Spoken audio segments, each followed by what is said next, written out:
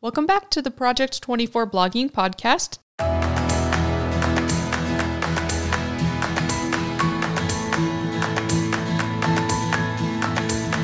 Well, thank you so much for joining us today on November 1st. Wow, the year's going by fast. I know. What happened to October? I think we say that every year. Well, the year's going by fast, you know. I feel that way about like every month. Yes. September started and next thing I knew it was October. And Yeah. now I'm like, where's October? Right. It's gone. Sorry. See you next year. Okay, so today we are going to talk about something that we've gotten a lot of questions about recently, and that is our Cook for Folks website. And currently, we are actually, a new video is out today, the first of three of them, a series, and we wanted to talk a little bit about it. We're going to kind of expand on it today, past the YouTube videos. And so... yeah, let's talk a little bit about it. I know a lot of people have questions about the Google updates, and we aren't necessarily immune to that either. But we want to go back, I guess, to the beginning of like the inception of Cook for Folks. We talked about it in the video today, but kind of what happened to it. So yeah, let's go ahead. There's a lot there. So, I mean, the story of Cook for Folks, I mean, it really goes way back. So something you'll see in the video, I share a little bit. In fact, I think in the third video, I talk a little bit more about this too. But originally, we started making niche websites. We called them niche sites. And by the way, it's fine to pronounce the word either way. But I will always argue that. No, but we would build these sites, and the point of the niche website is to be focused on one thing. And so they're usually pretty small sites, not a ton of content, focused on something very specific. So Pontoon Guide was an example. Pontoon boats is a small segment of the boating niche, which is a small segment of water sports, which like boating, there's aspects of boating for fishing. There's water skiing and that kind of stuff. There's just like recreation with family. There's just boating. There's speed boating. Boating, jet and then boats. Get into the other boats, and there's so much, right? So, pontoon boats was just one thing, and same thing with the Knife Up website. It was very much focused on pocket knives, not even so much just like everyday carry, just like mostly just about pocket knives. Even Improved Photography, that grew into a pretty big site, was focused on certain aspects of photography. It wasn't everything photography. And even that wasn't a niche site. It grew into more of an authority website. We don't really distinguish anymore. We don't talk about, let's build niche sites. We build websites. They usually start out kind of as a niche site, and then they grow and oftentimes become authority sites, or they don't, and we grow a portfolio of sites. I mean, there's a lot of ways to go about it. But the difference between the two isn't easily distinguishable. It's just like an authority site is a bigger niche site where you brought in the niche. So anyway, there's a little bit of history there. It was really focused on smaller niches. Then we opened our Creator Studio the first time, and we started our first website there. And it was about pet snakes. And we had our writers write like 100 articles about pet snakes. And guess what? It started working pretty well and pretty fast. But if you think about it, like pet snakes is a fairly small niche within pets. And 100 articles covered the topic pretty well. But then we decided, well, let's do other pets and let's turn it into a bigger website. So we moved that content to Embora Pets, and we started adding other pets. And we added them one pet at a time, right? It was like, well, here's 30 or 40 articles about axolotls. And here's 30 articles about a certain breed of cats, right? Here's 40 articles about poodles. And that was the approach we took. It was very much like category by category. And the search analysis course back then had what we called the brand plan, where we picked a category, we came up with articles within that category, and then we wrote them. Well, something happened After a while, we'd been doing that. It was working. We were getting lots of traffic. We did the same thing with Outdoor Troop, by the way. We took content we already had from Cabin Freedom. We bought a site from a friend about rappelling. We took a lot of our outdoor content. We didn't take Dirt Bike Planet, but we took a lot of our other outdoors content, put it onto Outdoor Troop, and then went outdoor sport one by one by one and added them with 30 to 50 articles in each one at a time. And then those were doing really well, and we were getting content way faster than we could handle it, and we were like, let's slow down. And then we thought, well, let's sell these sites and let's start new again. We proved this worked. We can do big sites. Great. So we sold all of them. And there's a video about that. There if you'd is. like to go check that out again. So the video, there is a video about the selling of the sites, and then there's a video months later about starting our first site, which was Cook for Folks. And it took us several months to really start Cook for Folks after we sold those sites, because we sold those sites right around the same time. We hired Anna, we hired Nate, we hired Nathan was still fairly new. Mm-hmm. We were growing our team. We were doing a lot of things. And so finally, it's like 8 months later, and we're starting a new site. We start Cook for Folks. We immediately are public about it, which nobody will do because you're just inviting crazy competition, which we've had. But this time, there was a nuanced difference in the way we approached the search analysis. We didn't do the brand plan. Mm-hmm. We just said, well, our niche is cooking for groups. And we just started from there. And if we look at the first batch of search analysis, it's like 100 articles. Mm-hmm. We reopened our creator studio. So we had brand new writers, brand new team leaders. We trained the team leaders on writing answer targets. We trained them on our whole process. But they were brand new. And we had them write 100 articles. And most of those articles, like I've just been going through battle shipping, they just completely don't perform at all. Mm-hmm.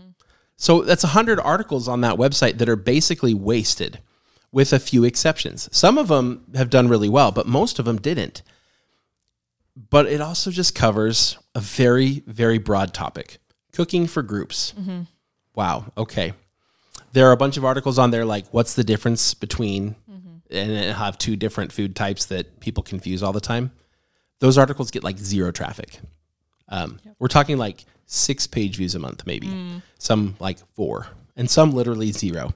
So it didn't work. And the biggest difference was no brand plan. And the blogging course that we put out a year and a half ago, where we have this updated search analysis where Jim introduced the trends method and all these things, it skipped the brand plan. And I asked Jim about it back then and said, where's the brand plan? And he said, I think we need to get right to search queries. If we find low competition queries and write the best content, we should rank. That was the theory. And that was the approach that we'd used with Cook for Folks and a few other sites we started at the same time. And after several months, it wasn't working the same. We were getting traffic on Cook for Folks, but a lot of that was because we put you, Anna, on it. Mm-hmm. And actually, we didn't even wait super long before we did that. Yep. But like, you were doing original research. You were actually working on it. We put a logo on it. We lived in that site. We made it real. But we didn't used to have to do all that. Mm-hmm. With Embora Pets, there's like no face ever associated with that website. It was like clearly written by a whole bunch of different authors. We didn't have to do that. And what was the difference? No brand plan. We've addressed that in our blogging system. The update we made this year goes beyond the brand plan and focuses a lot on topical authority. This is the thing that was missed. We experiment on our site so you don't have to. Unfortunately, that experiment made it into the blogging course before we had proven it. Mm-hmm. And that experiment, the proof is that it failed. Mm-hmm. And that's okay. Experiments are going to fail. We shouldn't have updated that in the teaching until after we knew it was okay. There was a hypothesis that It didn't matter. Topical authority didn't matter. Nobody was even really talking much about topical authority, by the way, when this happened. So Jim just assumed that it would be okay. That really, it's just, no, Google treats your different blog posts as separate things, comparing them against other pieces of content. And as long as your website has enough authority for the niche and you're not in a YMYL space, you're going to do just fine. We proved that wrong. And how do we prove it wrong? Not just with Cook for Folks. We had several other websites we started with 100 articles or so on each one. Not a single one of them has performed the way all of our sites would perform before. I don't think that's because of updated algorithms. I don't think it's because the landscape has changed so much that it's too competitive. Because we're seeing it work on Cook for Folks with the content that we did right. But I think we have over 100 articles on that website anchoring us down, preventing us from succeeding because they don't add to the topical authority of the website. It's too diverse. It's too spread out. Yep. So that's where we're going. This is your 2 weeks ahead preview on video number 3, because that's the main conclusion I have of Cook for Folks. Yep. We didn't build topical authority, which harms us from an authority standpoint. We needed to pick specific things. We needed to slice the content a few different ways. Like the way we even slice the content and even have the categories today, to me, doesn't make sense for building authority. So here's what we have. We have like food quantities. Cool. But somebody who knows how many chips you need for a group, for a barbecue, is not necessarily an authority on like how many desserts you need for a wedding. Mm-hmm. They're so different, right? And so unless you're like a caterer that does all types of events, there's nothing that ties those two together. It would have made a lot more sense to focus on either specific food types, or I think what makes more sense would be to create content around event settings where large groups gather. Right. So if we created a bunch of content around the backyard barbecue, the cookout, as we'd call it in the South, because in the South, barbecue, when I lived in the South, like if you said barbecue, it didn't mean like grilling burgers on the grill. A barbecue is like barbecue. Making barbecue. Yeah. There it's like, oh, we're having burgers. It's a cookout. So there you are for those of you in the South. I'm going to say it right. Educating you. Yeah.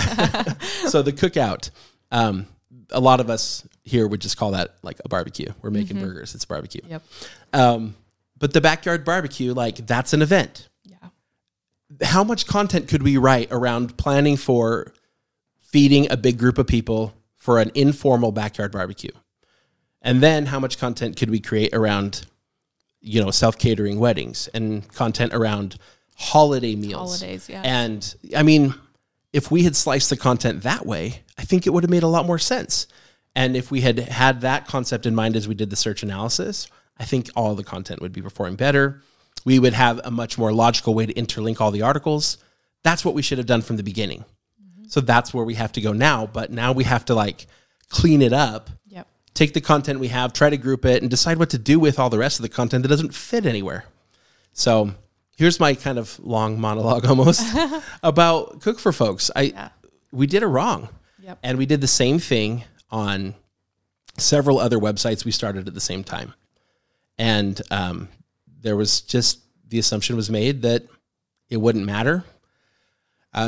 We have been teaching for a year now about topical authority on YouTube. The blogging system was updated to fix that.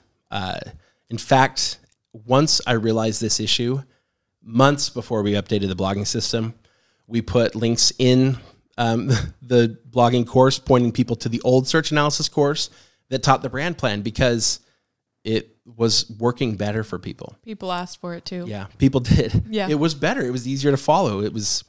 That update wasn't helpful. It was actually, it made things harder for new people. There were things that were included in that version that were helpful to people, but mostly to people who were already doing it. They already knew what we taught before. And so then the new course just added to what they knew. To people who were coming through for the first time, it added confusion and didn't give them the basis they needed. So now we're back to where we started, only a much more advanced way to approach it, which is categories and clusters and grouping your content from the very beginning so that we make sure we're not covering too broad of a topic and that we're grouping content in logical ways where each article supports the other articles on the website, as opposed to just having a whole bunch of standalone pieces of content trying to rank on their own. Yeah. That's the gist of it. That's Cook for Folks. And we're working on it now. Yeah. And we're going to fix it. Yeah. Cook for Folks has been hit by algorithm updates far more than any website we've ever built in the past. And I think this is a big reason why. It looks like a whole bunch of content, so mass-produced content, probably written by a bunch of different people. And I should say, Cook for Folks looks way better than the other websites that haven't been focused on. And Cook for Folks is succeeding better than most of them, but mostly because it gets that focus. And Anna, you're the one who's behind that. You were handed something that had just a big flaw in it from the start, and you've made good progress with it. But now we're going to fix the foundational issue so that we can build. I think that's going to be an awesome site. Yeah. And it won't take us too long to get there. Yeah. And what is the recommendation for the amount of categories you should start planning in the beginning? Is it 3?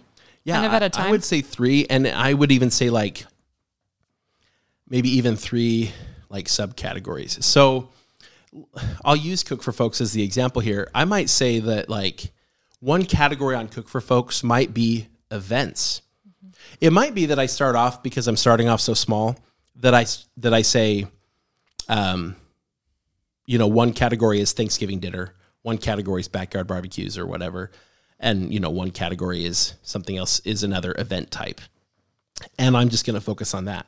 But I think the better way would be to say I'm going to pick 3 subcategories. So I'm going to say one category on my website is going to be events, and I'm eventually going to cover a bunch of different kinds. And maybe I'll call it something other than events, because event feels like formal parties and things. But like I don't know, settings, large settings, gatherings. Yep. I like gatherings. That's good. And so then under gatherings, I would have subcategories like, backyard gatherings or, backyard cookouts or just cookouts,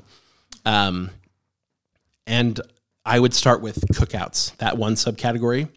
And I would write 5 to 10 blog posts in just that one. And then I would pick another subcategory, potentially even from a totally different category.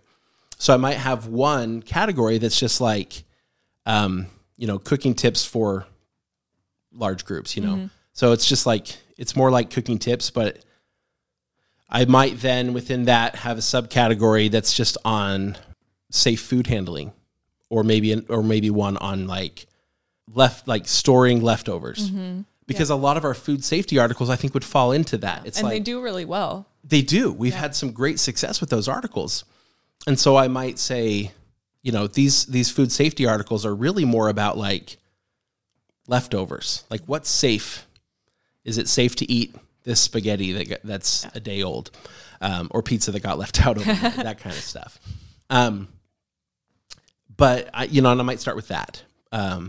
And I might choose to write about some of the foods from the backyard cookouts, if that's the subcategory over here I'm writing about, because then I can actually link between the 2 categories, so if I talk to them about a backyard cookout and then I'm like, oh, and then dealing with leftovers, I have this other article about that over here. Mm-hmm.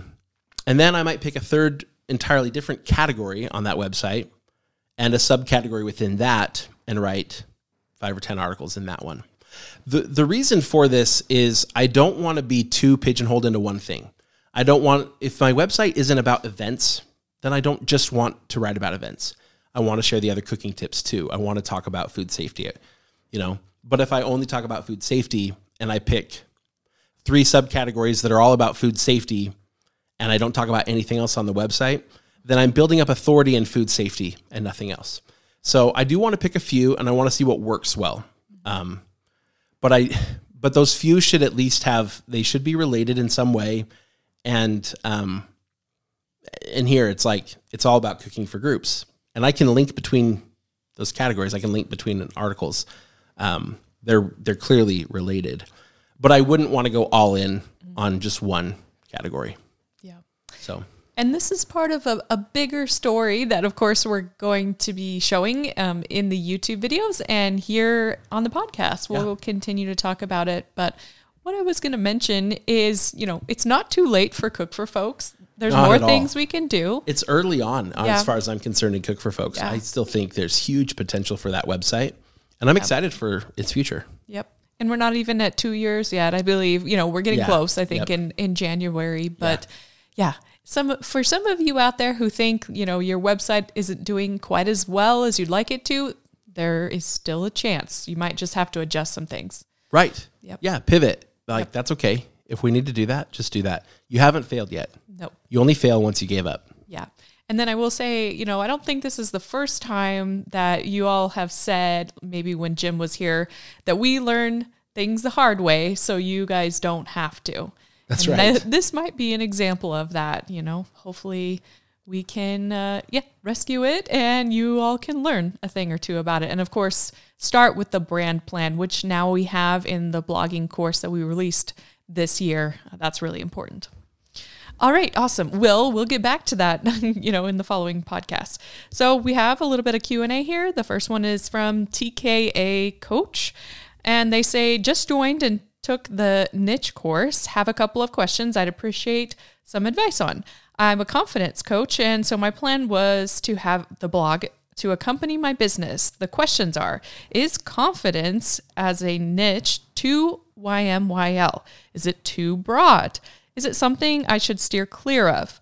If so, I'm a bit lost, really, because this is my area of expertise and passion. However, it's best to find out now from people who know rather than later down the line.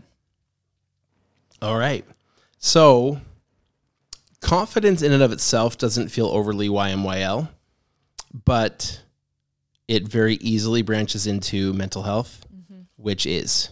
So that's something to consider. If it's an area where you have expertise from a career, then you have real expertise. Lean on that. On the about page on your website, even if you want to use a persona, if I create a persona for a website, I like to use real information about me, but just with a different name. To me, that's the honest way to do a persona. If you're going to use a persona and then invent credentials and invent a history with that person that's not real, then at that point it's kind of just lying. But if you're in a niche where you need to rely on the expertise of actual experts that you interview, that's okay. But call that out. In an article, say, for this article I interviewed or I had the content reviewed by, this person who's a doctor. So from a YMYL standpoint, that's not my biggest concern. My biggest concern is within this space of confidence, really this is a hard thing, really with everything psychology, because it's not a super hard science and there's still a lot of theory and stuff, and different people have different approaches because it's not a hard science. My background's chemical engineering. Chemistry is yes, we're still learning stuff, but I know that at sea level, water is going to boil at 212 degrees Fahrenheit or 100 Celsius. That's just what it does.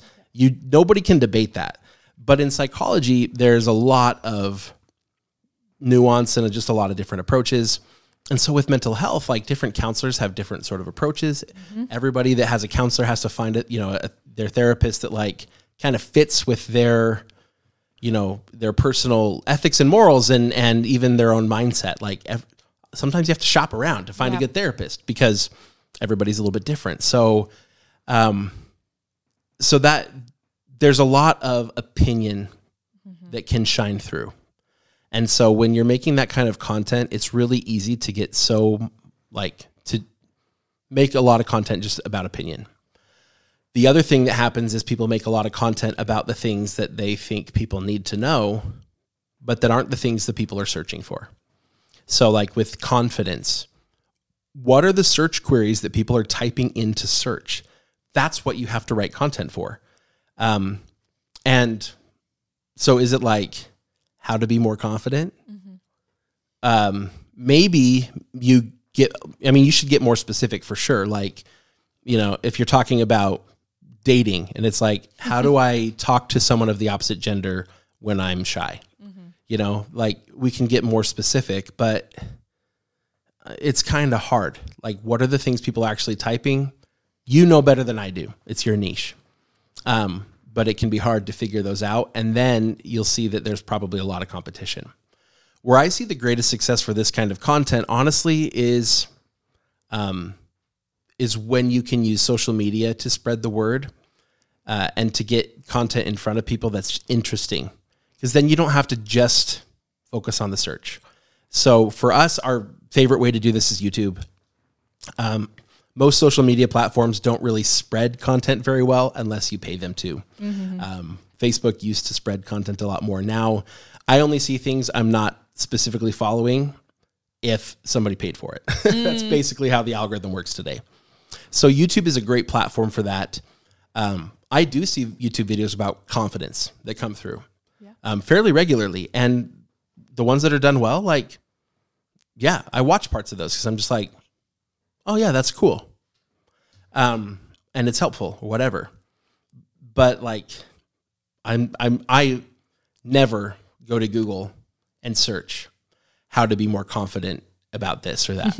You know what I mean? Yeah, because likely you're going to get something like say you're talking about how to speak publicly if I have anxiety or something. Yeah. You might get like Healthline or WebMD or something like that, because that's really YMYL. Yeah. So and that's the thing is it's like advice about how to do public speaking shouldn't need to be YMYL because it's not like a matter of life and death, in any way. Like it's not going to harm my health if I don't get the perfect advice. But because very authoritative health websites do write that content, you're competing with some really big names. Yep. And those are the kinds of search queries you're going to get. Like, how to have more confidence speaking to a big group. Yep. And the competition's going to be stiff. So anyway, if this is your expertise and this is your passion, you can find a way to do it and to make a great income from it. If you have any inclination to do it, I would start a YouTube channel. Yeah. At very least, I would do a podcast and use podcasts, interview other podcasters, interview bloggers, interview YouTubers, get interviewed by others. That's how, by the way, in a podcast, that's the best way to spread the word about your podcast is you go be on other people's podcasts and talk about what you do and what you know. And then their audience, some of them will come listen to you. But I would go that route. The blog is going to be good and helpful and supportive of those other platforms, but I think you're going to want to expand beyond just the blog. Yeah. And people search on YouTube, myself included, because they want to hear other people's personal experiences with these types of things rather than just getting one of those websites or even a YouTube channel that is from a big organization. Yes. They want to listen to real people who have gone through the same experience because they want to relate to someone. And there's a way to get around that if you're a creator, because you can say something like, I am not a doctor, I'm not a counselor, but this is just my experience. So please don't go copy my experience because everyone is different. But at the same time, people want to know what kind of road they took. And then hopefully they had some sort of success story. So it gives them some hope. Absolutely. I think that's a great idea, by the way, for interviewing people. You don't just have to interview mental health professionals, interview successful people. And the success, start with people who are successful but not famous, because it's going to be hard to get super popular people on your podcast at first when you're brand new.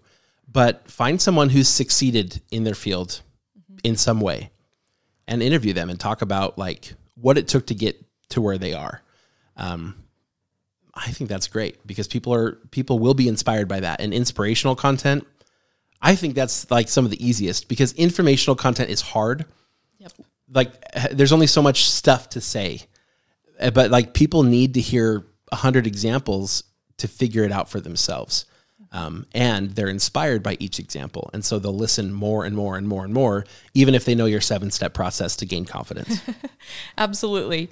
All right, so on to the next discussion from Giannis, and they say, well, it's got a couple graphs here, so I'll tell you which post this is so you can go take a look at the graphs, but basically they say, this is what one of my site's 30-day traffic looks like, and there's quite a big drop. Yeah, it's obviously got hit badly by the last update. However, the weirdest thing is the near absence of daily fluctuations.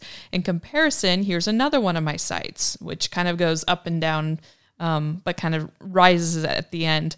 And this one has the normal ups and downs. My other sites look similar as well. Really puzzled about what's going on.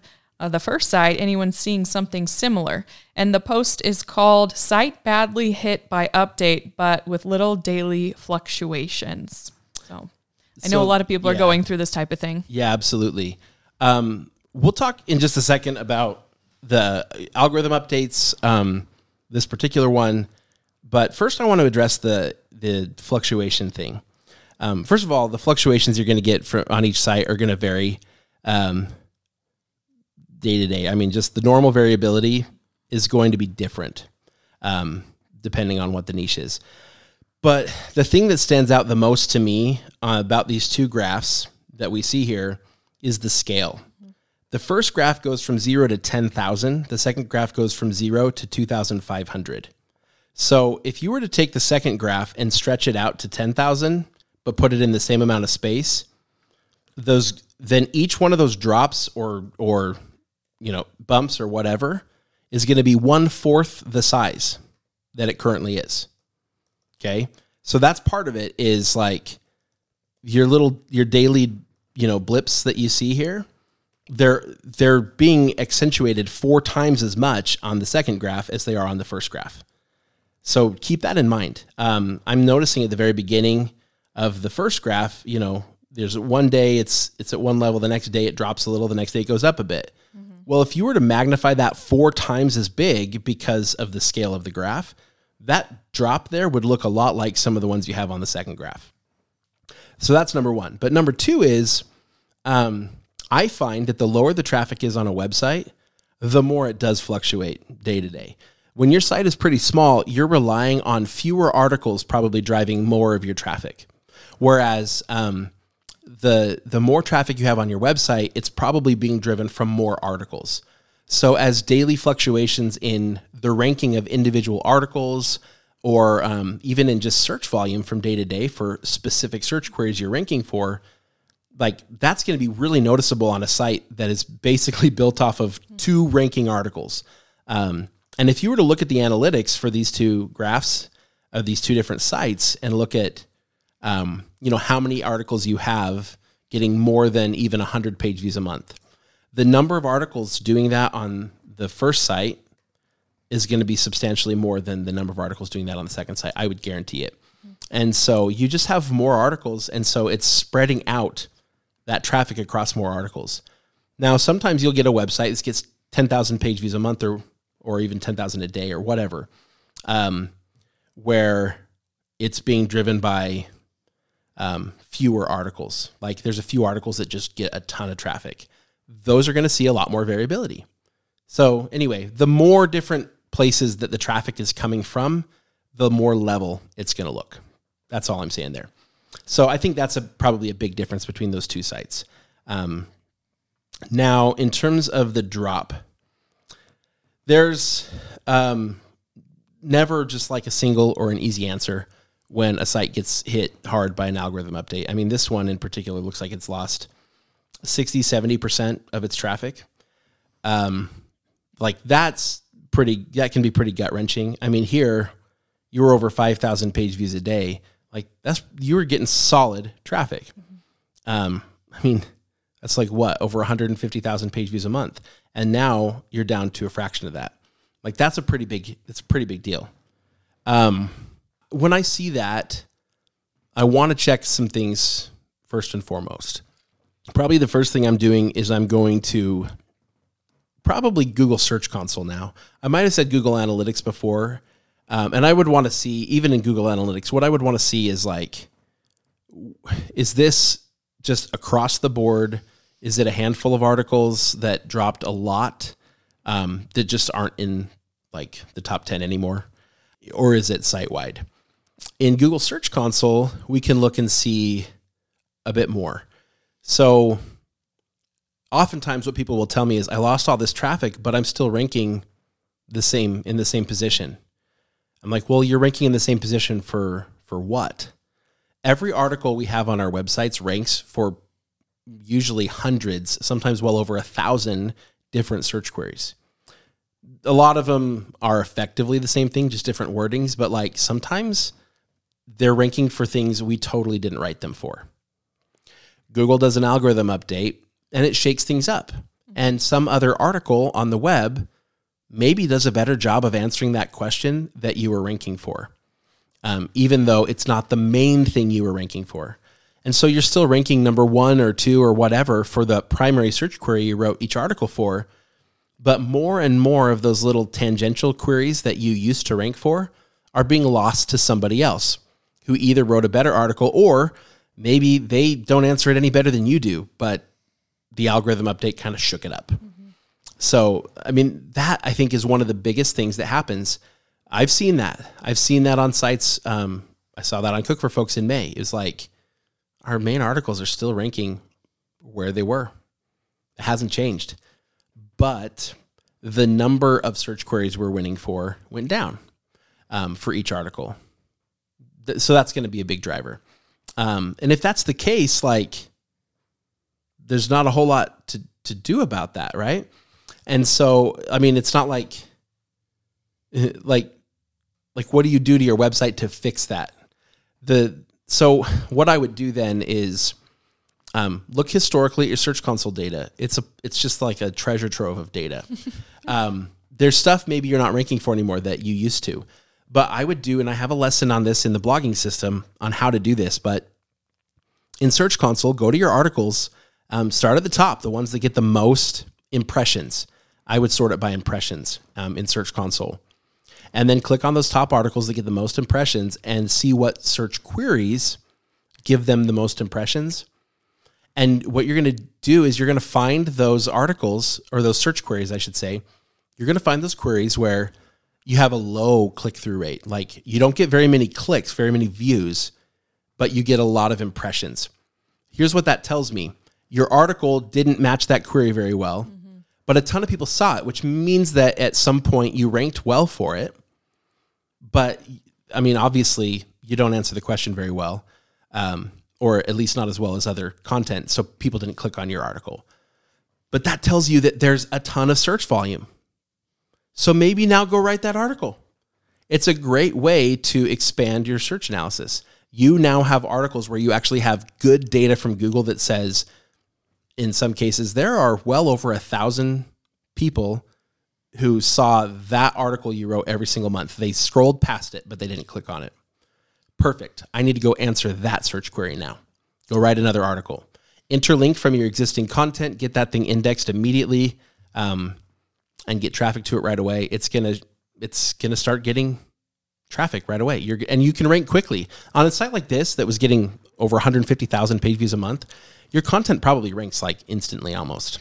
Mm-hmm. So go write those articles that you were getting lots of impressions but not a lot of clicks for. That's where I would start, because a lot of those search queries are the ones you probably lost with this algorithm update. And beyond that, like, I'm not changing a bunch of stuff on the website. These algorithm updates, sometimes they reverse, sometimes it's not a reversal. Sometimes the update in the algorithm shakes things up a bit, but then the algorithm starts doing its job and resorting. Mm-hmm. And then it'll settle after a few weeks. And a lot of times you'll see some of your traffic, at least, just come back. Yep. So anyway, that's a lot of what I would do. I mean, there's probably not like a major technical SEO issue. If there were, you wouldn't have been ranking well before and suddenly lose a bunch of traffic now because of the algorithm update. So, yeah, I think the algorithm update, every time, they're going to shake a bunch of things up. Yeah. And then the algorithm will start doing its job and we'll get a bunch of it back. But I love Search Console. It's full of so much awesome data. I think we need to use it more. Yeah, absolutely. Yeah, I was going to mention that, sometimes Google is experimenting themselves and and then they kind of figure it out and things change up. So that's what we can hope for in all of this. Yeah. So we'll see. All right. Thank you so much for listening to the Project 24 blogging podcast, and have a wonderful rest of your day.